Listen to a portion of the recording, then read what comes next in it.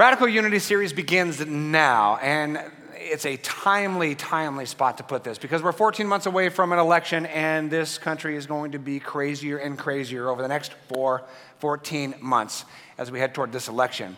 And the reality is our country is going increasingly insane with division and outrage.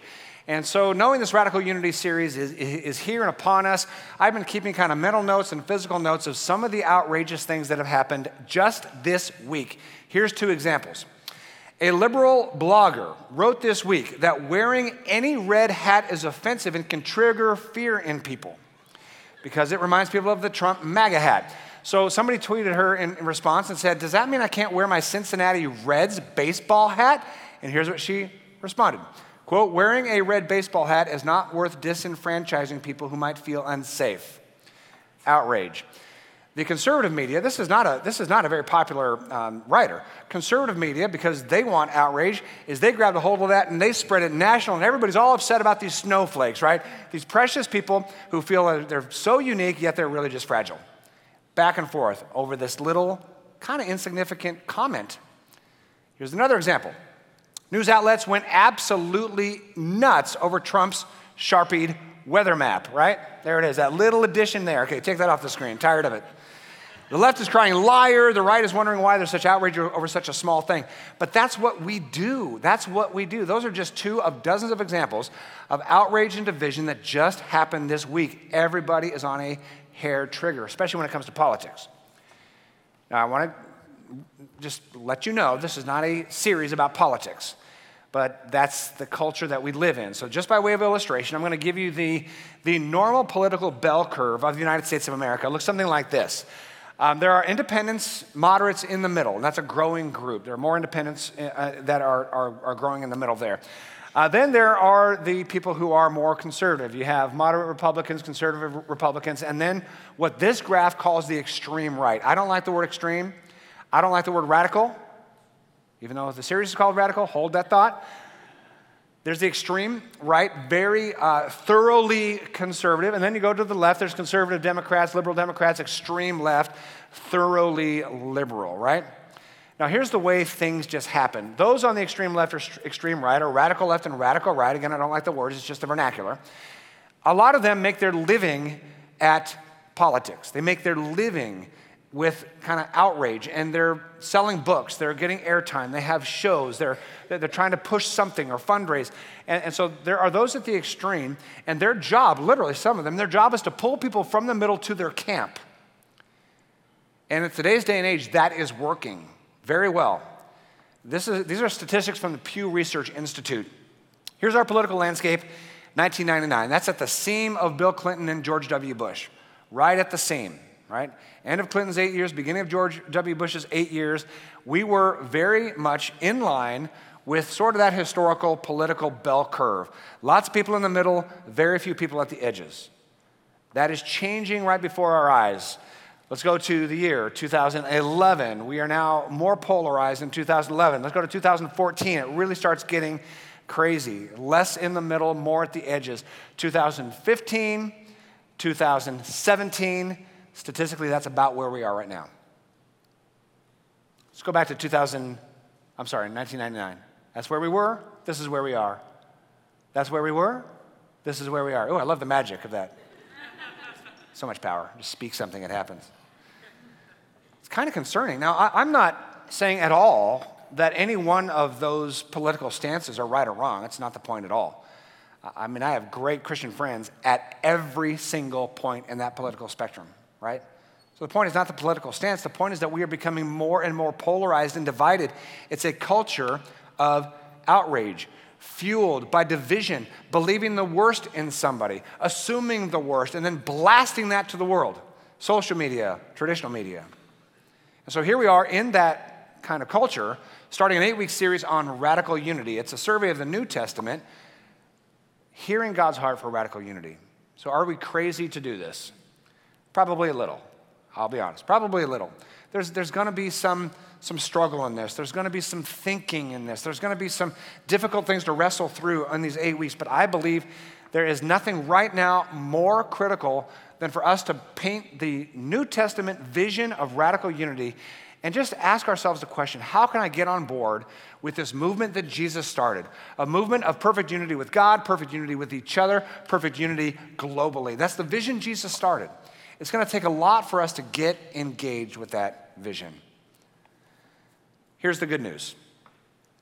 The good news is that the time of Christ was a time of utter division. Far more division than there is right now. Let me put it to you this way. There was vastly more division and outrage during the time of Christ than there is today. By a long shot. You might think today is crazy with division. Back then, Jew and Gentile, slave, free, rich, poor, male, female, those divisions were radical divisions. That's when Jesus came. But even in that chaos of endless war, extreme racism, crushing oppression, of voracious greed and systemic injustice, in that culture of the first century, God's newly revealed plan of radical unity was born. And God's vision of radical unity was born with the birth of Jesus. Jesus brought with him this vision of radical unity that God had always understood but revealed to the world first through Jesus. That vision of radical unity is called the New Covenant. In the New Testament, the New Covenant is revealed, and the New Covenant is shared, and the New Covenant is lived, and the New Covenant is set up for a model for us all. It's a model for us all. Now, before we get to the details of the New Covenant, we've got to talk about the Old Covenant. You can only understand the New Covenant of radical unity in the context of the Old Covenant. The Old Covenant is the old way of relating to God and to one another, and that ended up with a world bitterly divided. Now, the Old Covenant is contained in the Old Testament, right? The Old Testament is about 75% of the Bible. The Old Covenant is contained in the Old Testament. And when we think about a covenant, just think about a deal.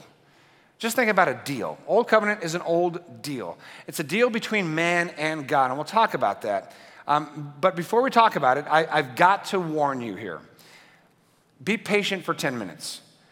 Over the next 10 minutes, you're going to hear some things about the Old Covenant and the Old Testament that you don't normally hear in Christian church circles. Just be patient, right? And if you start to feel your heart get a little closed with some of the things that are said, just say, God, just keep it open a little bit. I just need a little bit of an open heart just for 10 minutes. And then there's going to be a payoff. And that payoff is going to be so great that you're going to tell the whole world, you've got to hear this message today. It was radically transforming. That's maybe a big sell, but hang in there. My only point is hang in there. Now, the Old Testament begins, in my opinion, with the most beautiful, poetic, magnificent vision of radical unity ever penned in any time, in any age, any place. It's a vision of radical unity. Genesis 2:7. The Lord God formed the man from the dust of the ground. He breathed the breath of life into the man's nostrils, and the man became a living person. Now, if you know Genesis 1 and 2, they're two different accounts of creation. And they're just frameworks for us to understand the heart of God. That's what they are, right? And so in Genesis 1, God is speaking and making all of creation. When he gets to human beings, it gets anthropomorphic. It puts God in human terms, as though he has hands. He doesn't, but as though he has hands, he's reaching into the earth to form man. He speaks and makes everything else, but when it comes to humankind, he intimately is making us with his own hands. Like a potter reaching into the clay and making a beautiful piece of art, God reaches into the clay and makes humankind. This is the image of Genesis 1 and 2. It's an image of radical unity between God and man.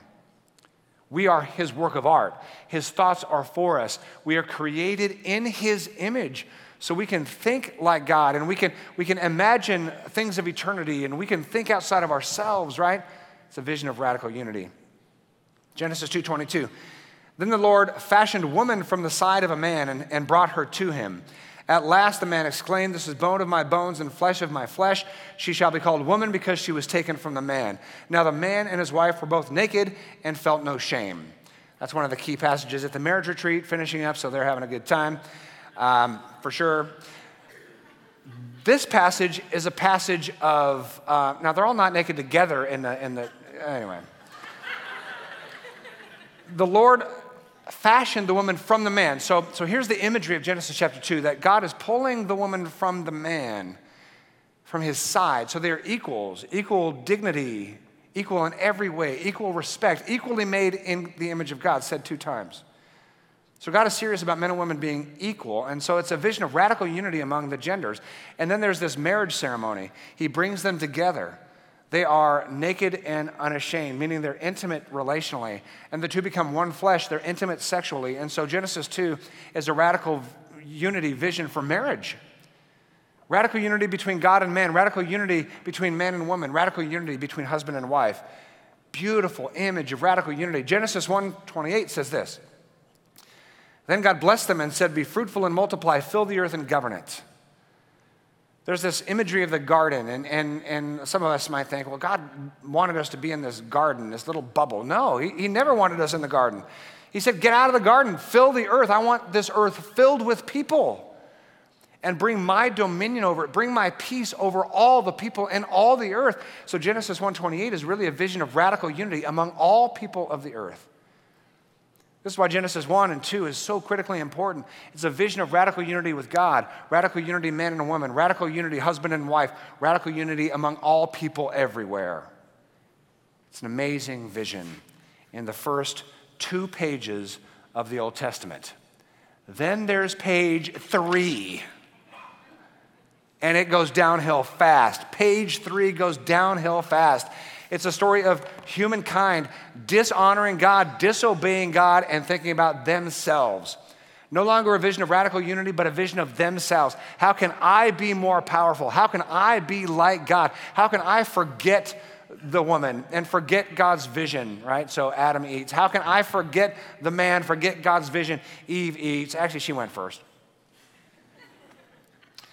She blames the man, the man blames her. They both blame God. They blame the devil. That's an easy one. The devil made me do it. Nah, you just blew it. That's page 3. Then page 4, we have Cain murdering Abel. It's just a picture of violence that immediately takes a hold of planet Earth. Then we have Genesis 6 through 10. It's a story of Noah. Everything goes terribly wrong. And there's 2 things specifically called out that's wrong with the world. Violence and the mistreatment of women are both specifically mentioned in Genesis chapter 6, and God says, I'm starting over. Again, all just stories about the failure of humankind. Genesis 11, humankind regathers. They say, we want God out of the picture. We're building a tower, and we will be gods to ourselves. Again, it's just a picture of how we can be totally consumed with ourselves and completely disregard God's vision. God has a vision of radical unity, and because of selfishness and pride, we ignore it. And then there's division and outrage. So what does God do? God says, I'm still in. Even though there's failure and violence and greed and pride, even though you have dishonored me and completely rejected my vision of radical unity, I'm still here. But I'm going to make a deal with you. This is the old covenant deal. Here it is in Exodus 19:5. Now, Israel, if you will obey me and keep my commandments, and the old covenant is about the if word. So we're going to talk about the if word, right? I love that. It's the if word. I like it. All right, whatever. Now, Israel, if you will obey me and keep my commandment, you will be my own special treasure from among all the people on the earth. It's a deal between man and God. If you obey me, I will prosper you. If you disobey me, you will suffer the consequences. That is the old covenant. If you do your part, I will do my part. Basically, what God is saying is, listen, I am tired of the barbarianism among humankind. I'm tired of it. I'm tired of the violence. I'm tired of the mistreatment. I'm tired of the greed and injustice and oppression. I'm tired of it. Tired of the slavery, right? Tired of ignoring the poor and the sick. I'm tired of it. We're going to civilize at least one people group. We're going to civilize them. So he calls Israel. He calls Abraham first, and then calls Moses and says, we want a people group that's going to be civil, to treat each other well. So he gave them a deal, a covenant. And that old covenant was about race. It was about Israel, blood Israel. The old covenant was about morality, obedience. The old covenant was about religion, ceremonies, about how to worship God. The old covenant was about politics, power. Israel, if you obey, I will make you more powerful. The old covenant brings division on race, morality, religion, and politics. Does that sound like a familiar list? We're still fighting about the same things today. There's nothing new. And the reason why we're fighting about this is because we have old covenant ways of thinking. We're thinking as though there's a deal here. God, I do good for you, you do good for me. God, I blow it, you bring punishment and consequences and pain. You know, if I'm right and if I'm moral and if I'm good, right? If I have it all together, that means I can judge other people because I have attained a certain status here. I've attained a certain privilege. That makes me better than you. Old covenant thinking, deal thinking, the if word gets us in trouble. It gets us fighting about the same things over and over and over again. But how did that work out? How did that work out in the old covenant? The deal, the if word, doing our part. At the end of the old covenant, they were divided and separated. The old covenant never worked. By the end of the Old Testament, the Hebrew people are conquered, enslaved, poor, dejected, and hopeless. 10 of the 12 tribes are decimated. The remaining 2 tribes are in slavery, and God is absolutely silent. That's the end of the Old Covenant. That's the end of the Old Testament. Didn't work. There was no unity with God, no unity among humankind. Why? Because human nature is simply not capable of working our way to unity with God. Human nature, because of pride, self-centeredness, is not capable of creating unity with one another. We don't do well in the if word deal. We don't do well doing our part to create unity with God. We don't do well doing our part to create unity globally. We're just not good at that. And so as you read the Old Testament, it is truly about 80% tragedy. 2 pages was a good vision of radical unity. Then it goes downhill. 80% tragic. Now, people who may disagree with me, and there are plenty who disagree with me on this stuff, they will say, Scott, you're talking about the Old Testament in those terms. I just don't believe that. And I say every single time, have you read the Old Testament? And every single person who says the Old Testament is not a tragedy has never read the Old Testament. And people who try to read the Old Testament, and there are some who actually succeed, they're like, ooh, that's rough. Ooh, that's rough. Oh, that's rough. It is rough. Old covenant is rough. That's the uncomfortable part. There'll be a couple more. But in this discomfort, I feel the need to establish a few things because we are in a culture of outrage. Religious outrage is on a hair trigger, and so there will be a lot of accusations about this and that, so I want to establish a few things very clearly. The Old Testament is the inspired Word of God, as much as it is the New Testament. That's what I believe. We embrace the Old Testament as relevant in terms of God's tenacious grace. It's relevant in terms of expressing God's tenacious grace because as humankind continues to fail and fail and fail in this deal between us and God, God is still there. He still shows up. He still gives mercy. He still gives grace. He still forgives. And he still gives a second chance and a 5th chance and a 112th chance. The Old Testament chronicles God's tenacious grace. And we study the Old Testament quite a bit. We basically obsess on Genesis 1 and 2. It's the whole foundation of our worldview and the foundation of our faith. We've taught extensively on Genesis, Isaiah, Job, Psalms, Jonah. Proverbs we've done twice. We just completed a summer series on the Proverbs. We study the Old Testament. We are constantly pointing back to the Old Testament to set the context for the New Testament. We've got to know the Old Covenant so we know the beauty of the New Covenant. This might be a little tough for some, but hang in there. The Old Testament is a great gift of God letting the world know what not to do. If any of us try to read the Old Testament as some kind of a model for us to live, we are hosed. It's not the way to live. It's not the way to think. It's not the way to behave. It's not the way to treat others. It's not the way to think about God and our relationship with Him. It's a wonderful, beautiful, God-inspired picture of what not to do. It's tragic. I'm going to give you a little example. Hope this makes sense to you. About 8 months ago, Jen and I bought a house. And the owners of the house said, listen, you got to buy it with the furniture. We don't want the furniture. Too bad you're getting the furniture. We're moving to Alaska. We're not taking a plate with us. So we have this household of furniture from raising 4 kids. And we have this new house with a whole, just wall-to-wall furniture. And we downsized. So you can imagine just stacked to the gills in furniture. It was just kind of a mess. And there are some antiques in there. Now, I'm not an antique person. I don't necessarily appreciate the value of antiques. I've got not much use for antiques. But one of them is in this picture. Now, what is it? You have any idea? I had to research it. Do you have any idea what it is? It's a vanity. Every service has been silent. There was one antique person at the 9 o'clock service. It's a vanity. So apparently what would happen is women in particular would have all their gear. You know, women, you got gear. A couple hundred years ago, you still had gear. It was wigs and powder and I don't know, whatever. And there was a mirror there in the middle, and you would kind of get ready at that vanity in your powder room, right? That's what that was for. Powder room vanity. I had no idea. I had to research it. It is beautiful. I was a woodworker coming out of high school, and it is beautiful. Rounded wood, intricate inlays, incredible hardware, curved glass, curved lead glass. I mean, it is gorgeous. Every joint is perfect. Dovetailed drawers. I mean, gorgeous. It's for sale. Today only. Deal for you. But we got it appraised, and I was astonished at the value of the appraisal. Now, you're never going to get what it's appraised for, like diamonds or spouses or whatever. It's just, you know, it's... I'm sorry, I'm in a mood. I just came off the marriage retreat. It's very valuable, right? But it's totally useless. Very valuable, totally useless. Now, hang in there with me. The Old Covenant within the Old Testament is functionally useless. It is functionally useless and obsolete and weak. If you're offended by that, I just quoted Hebrews chapter 8, verse 13.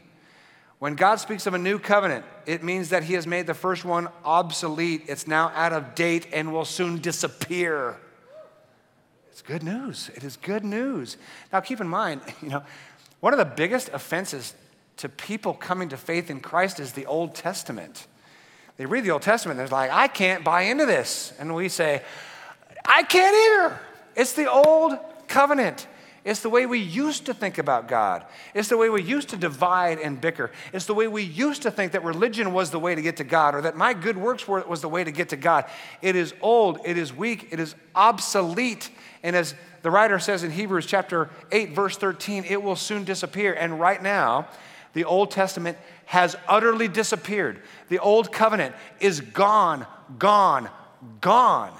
It is not even possible to adhere to the Old Covenant. I'll tell you why. The centerpiece of the Old Covenant is the temple. The temple was destroyed 1,949 years ago, destroyed, never to be built again. You cannot follow the Old Covenant without being in a tabernacle or a temple. You can't do it. Nobody follows the Old Covenant. It's actually impossible. The curators of the Old Covenant religion were the Levitical tribe, the Levites. The priests, they served the other 11 tribes. Right now, there are no tribes of Israel. No one knows which tribe they come from because all the records were literally burned 1,949 years ago. There is no temple. There is no tabernacle. There are no Levites. There are no priests. It's impossible to follow the Old Covenant. No one, literally no one, follows the Old Covenant law. I'll just give you one of hundreds of examples. In the Old Covenant, if you had a rebellious child, he or she would be taken outside the city and stoned to death in front of everyone. There was an amen last service. I was like, whoa, Safe Harbor Counseling is for you. We might think of it, but it's a bad idea. Put that thought out of your head. And we don't do that. It's Old Covenant, right? It was a way to just civilize barbaric people, right? It had a time and a place to just kind of threaten people to stay chill and not to murder and destroy and rape and pillage. Seriously, it had a time and a place to civilize barbaric people. Thousands and thousands of years ago. It has no place now, and nobody obeys it. No one obeys the ceremonial laws of the Old Covenant. The ceremonial laws involve slicing the throat and draining the bloods of millions of animals a year. No one does it. There's one tiny, tiny little sliver of the law that some people still follow. It's the dietary laws of the Old Testament. What do you call the dietary laws of the Old Testament? Kosher, right? Kosher. It's followed by some of the Jewish people today. So here's the best I could find. 0.2% of the global population is Jewish. Of that, studies indicate a maximum of 50% of Jewish people follow kosher diet in the Old Testament law, the Old Covenant. I think that's generous, right? Most people, when they say anything about their religious practice, pad on a lot of good stuff, right? So here's the reality. At best, about 1/10 of the world keeps about 1/10 of the old covenant. At best. What does Hebrews 8:13 say? The old covenant will disappear. And about 10 years after that was written in Hebrews, literally the old covenant disappeared with the temple being destroyed, not one stone upon another. All the records burned. The Jews scattered all over the world. Still the case today. It is very likely that right here, right now, 100% of this church keeps 0% of the old covenant. And that's the way it should be. That's the way it should be. So the old covenant contained within the Old Testament is weak and obsolete and no longer useful to live by, but it's tremendously valuable, right? Just like that antique. It's tremendously valuable in understanding how incredible it is that we don't have to follow it anymore. You cannot follow Christ and follow the old covenant. You can't. So here's the question, and it's easy to answer. Should we just toss the Old Testament? Should we cut it out of our Bibles and burn it? What's the answer? No, it's part of the story. It's a tragic part of the story, but it's a part of the story. I mentioned about 80% of the Old Testament is tragic. That means there's about 20% of the Old Testament that is pure gold. I mean, you read some of the songs and poems in the Old Testament, and it's beautiful, talking about God, not only his power and sovereignty, but his grace and his mercy. It's beautiful. Also contained in the Old Testament are little nuggets promising that a new covenant is coming. Just a little bit of hope in the midst of chaos and war and injustice and violence. Here's just a couple of examples. Genesis 12:3. Right after the tragedy of Genesis 3 through Genesis 11, Genesis 12, God promises that all the families on earth will be blessed through you. He calls Abram to be a father of a great nation, the Jews, and from the Jewish nation comes Jesus Christ, the Savior of the world. God says, I'm not giving up. I will bless everyone, all families of the earth, radical unity. Isaiah 49:11, God says, I will turn my mountains into roads, my highways will be raised up. They will come from afar. They will come from all over the world to me. Some from the north, some from the west, some from the region of Aswan. Isn't that cool that the Aswanis are coming? I mean, where's Aswan? It's the southernmost city of Egypt. I had to look it up. Basically, at the time, the end of the earth. End of the earth.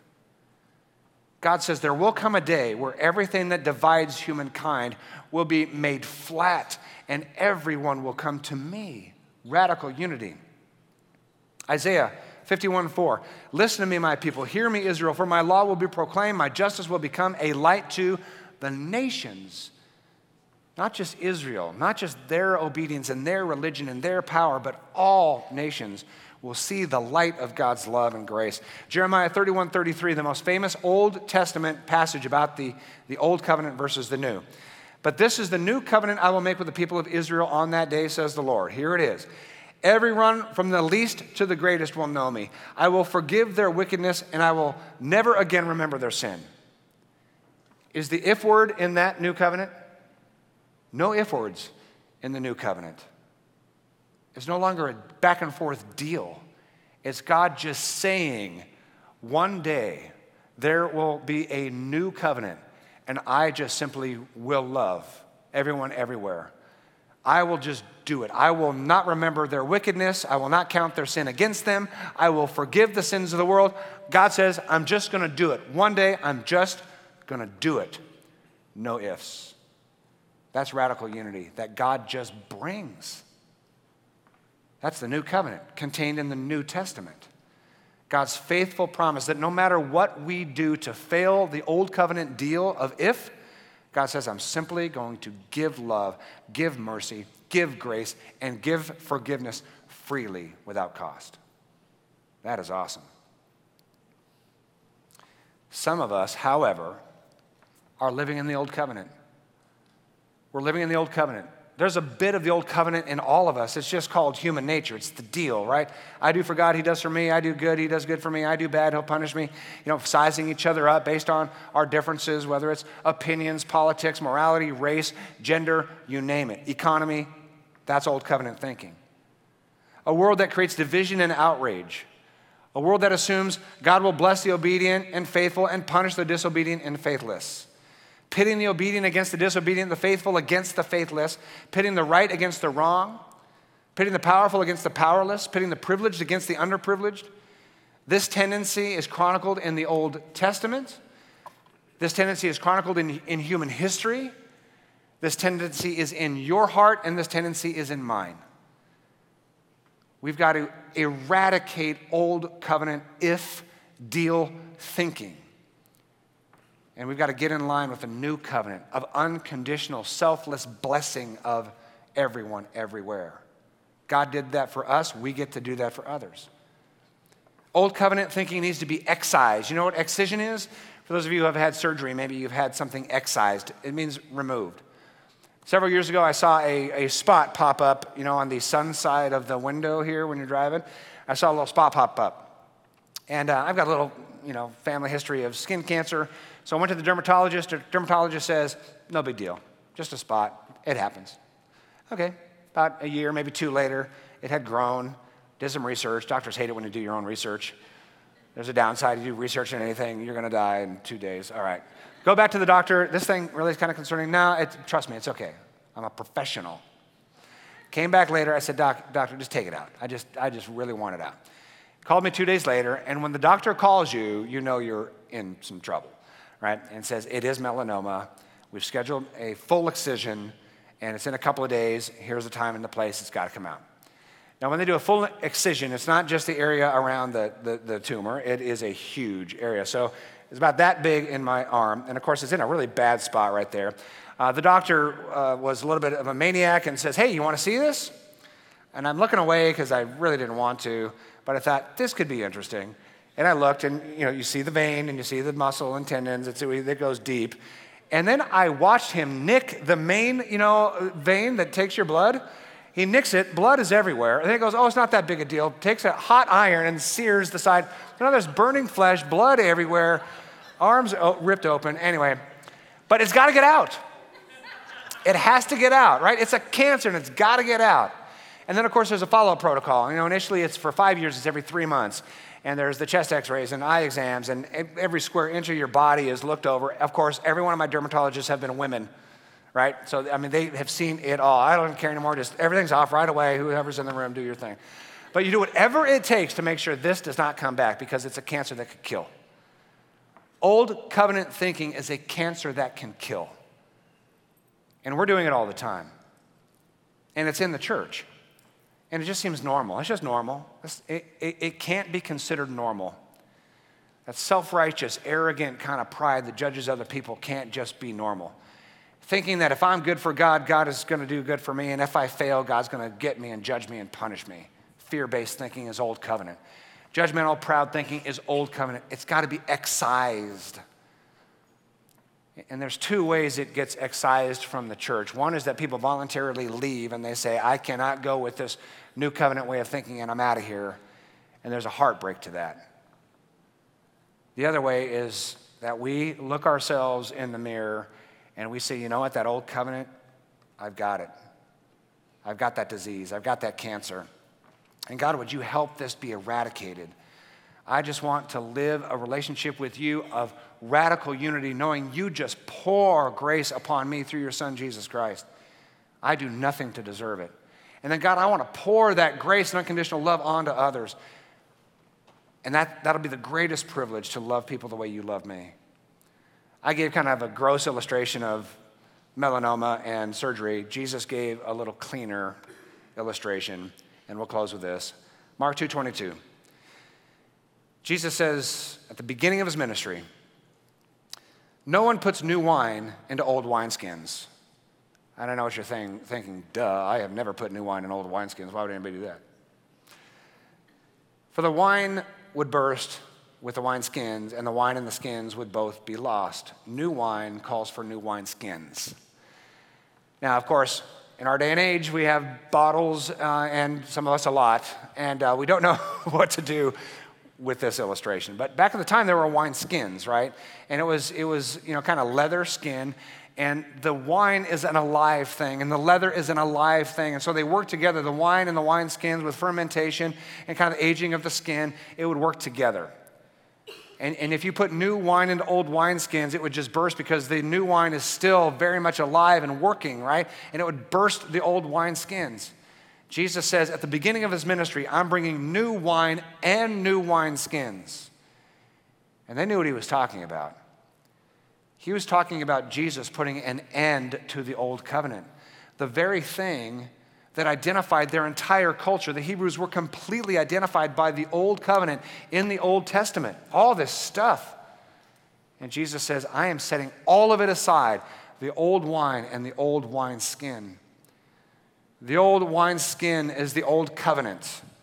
The old wine is all the religious rules and regulations and commandments and penalties and judgments and ceremonies and rituals and traditions and temple and priests and diets and racial delineations and tribal distinctions and hate-filled military conquest and imposing power on the poor and the sick and the minority, all of which are chronicled in the Old Testament. I'm setting that aside. That's an antique. There's something new. Now, I'm no sommelier, but what tastes better, old wine or new wine? What tastes better? Old wine tastes better. Old wine tastes better. And Jesus knew that. The old covenant tastes better. The old covenant is more fun. I mean, what is more fun than having this old wine, the aroma and the taste of the old wine? Oh, yeah, I am right and you are wrong. I have done my part and you have not. I am moral and you aren't. That tastes so good. Oh, we just lap that up, right? I have my tribe and I have my political tribe and I have my religious tribe and I have my economic tribe and I have my ethnic tribe and I have my gender tribe and I have my identity tribe. And we're together and we're saying, oh, aren't we right and aren't we good and aren't we proper? Old wine, ooh, it tastes so good. I had my old covenant relationship with God from the time I was 14 to the time I was about 23, 24. That 10-year period was my old covenant period. And I'm telling you, that tasted great. I was so proud, so arrogant. I knew it all. I lived the right life. Now, inside, I didn't know if I was right enough. Inside, I didn't know if I was good enough. But boy, on the outside, I had it all figured out. I knew who was right and who was wrong. I knew who were the good guys and who were the enemies. And I absolutely carried that pride and arrogance with me everywhere I went. That's what religion does. That's what Old Covenant does. Old Covenant tastes great. New Covenant tastes like swill. New wine swill. And you just want to spit it out of your mouth. That's why the New Testament calls the New Covenant offensive.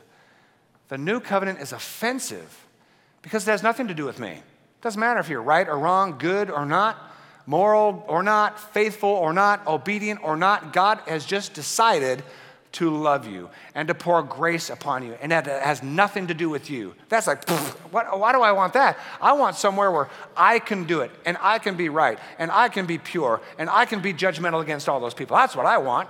That's Old Covenant. It tastes great. New Covenant is swill. It's offensive.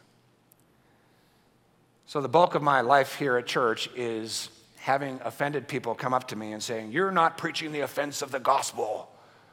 And I just say, are you offended? Yes, that I'm preaching the offense of the gospel. And it's the religious who are offended. It's true at the time of Christ, and it's true now. But I thank God, and I'm really serious here, I thank God that his new covenant grace was freely poured upon me, this young, arrogant, self-righteous twerp. And when I finally discovered this new covenant truth, I was so heartbroken that I had lived an old covenant life and I have piled that on to others. I was in ministry at the time, piling on that guilt and shame and old covenant deal. You do for God, he'll do for you. You better not mess up too much or he's going to get you now and forever. I had to repent of that and turn from that and turn to the beauty of God's new covenant grace that Jesus gave his life for. Because that new covenant grace was so offensive, they took the pure man, Jesus Christ, and nailed him to a cross for it. That's how offensive the new covenant is. It's offensive. But once we have the humility to receive it, to receive this grace, everything changes. We get to feel and experience the expressed love of God for us that's unconditional. And we get to say, God, thank you for that. And would you empower me to give that same love to others? To put aside the old and embrace the new. Let's pray. Our God and Father, thank you that you sent your Son, Jesus, the full expression of divinity and the fullness of humanity, to bring new wine and new wineskins. And we all prefer the old. The old is just comfortable. It tastes great to be proud, to be judgmental, to be separate, to be around people that are just like us, to reject everybody who's not. It tastes good to think that we have somehow earned our standing with you, that we are right and we are good and we're noble and we're devoted. It feels so good. But God, we need to turn from that. We need to put aside the old covenant. We need to know that it's part of the story of bringing in the new, so we don't reject the story. We don't take away the Old Testament, but we know what it is. It's simply a stepping stone to get us to the new. And Jesus says the old wine and the old wineskin must be done away with. Hebrews chapter 8 says it is obsolete and weak and ineffective. And so, God, we need to stare at this new wine and new wineskin, the new covenant of your love and your grace poured out to us without condition. Jesus gave his life to forgive the sins of the world. He rose again from the dead to give liberally new and eternal life. And we just simply receive it with great pleasure, with great joy. There's nothing we can do to earn it. And so we come to that grace with nothing but humility and gratitude.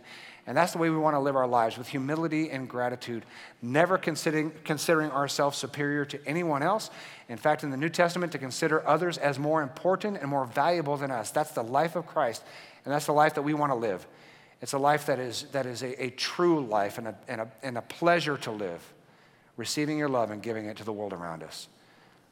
Give us that open-mindedness, that open heart to receive this vision of radical unity and to give ourselves to living that kind of life so the world would see your love through us. In Christ's name we pray, amen.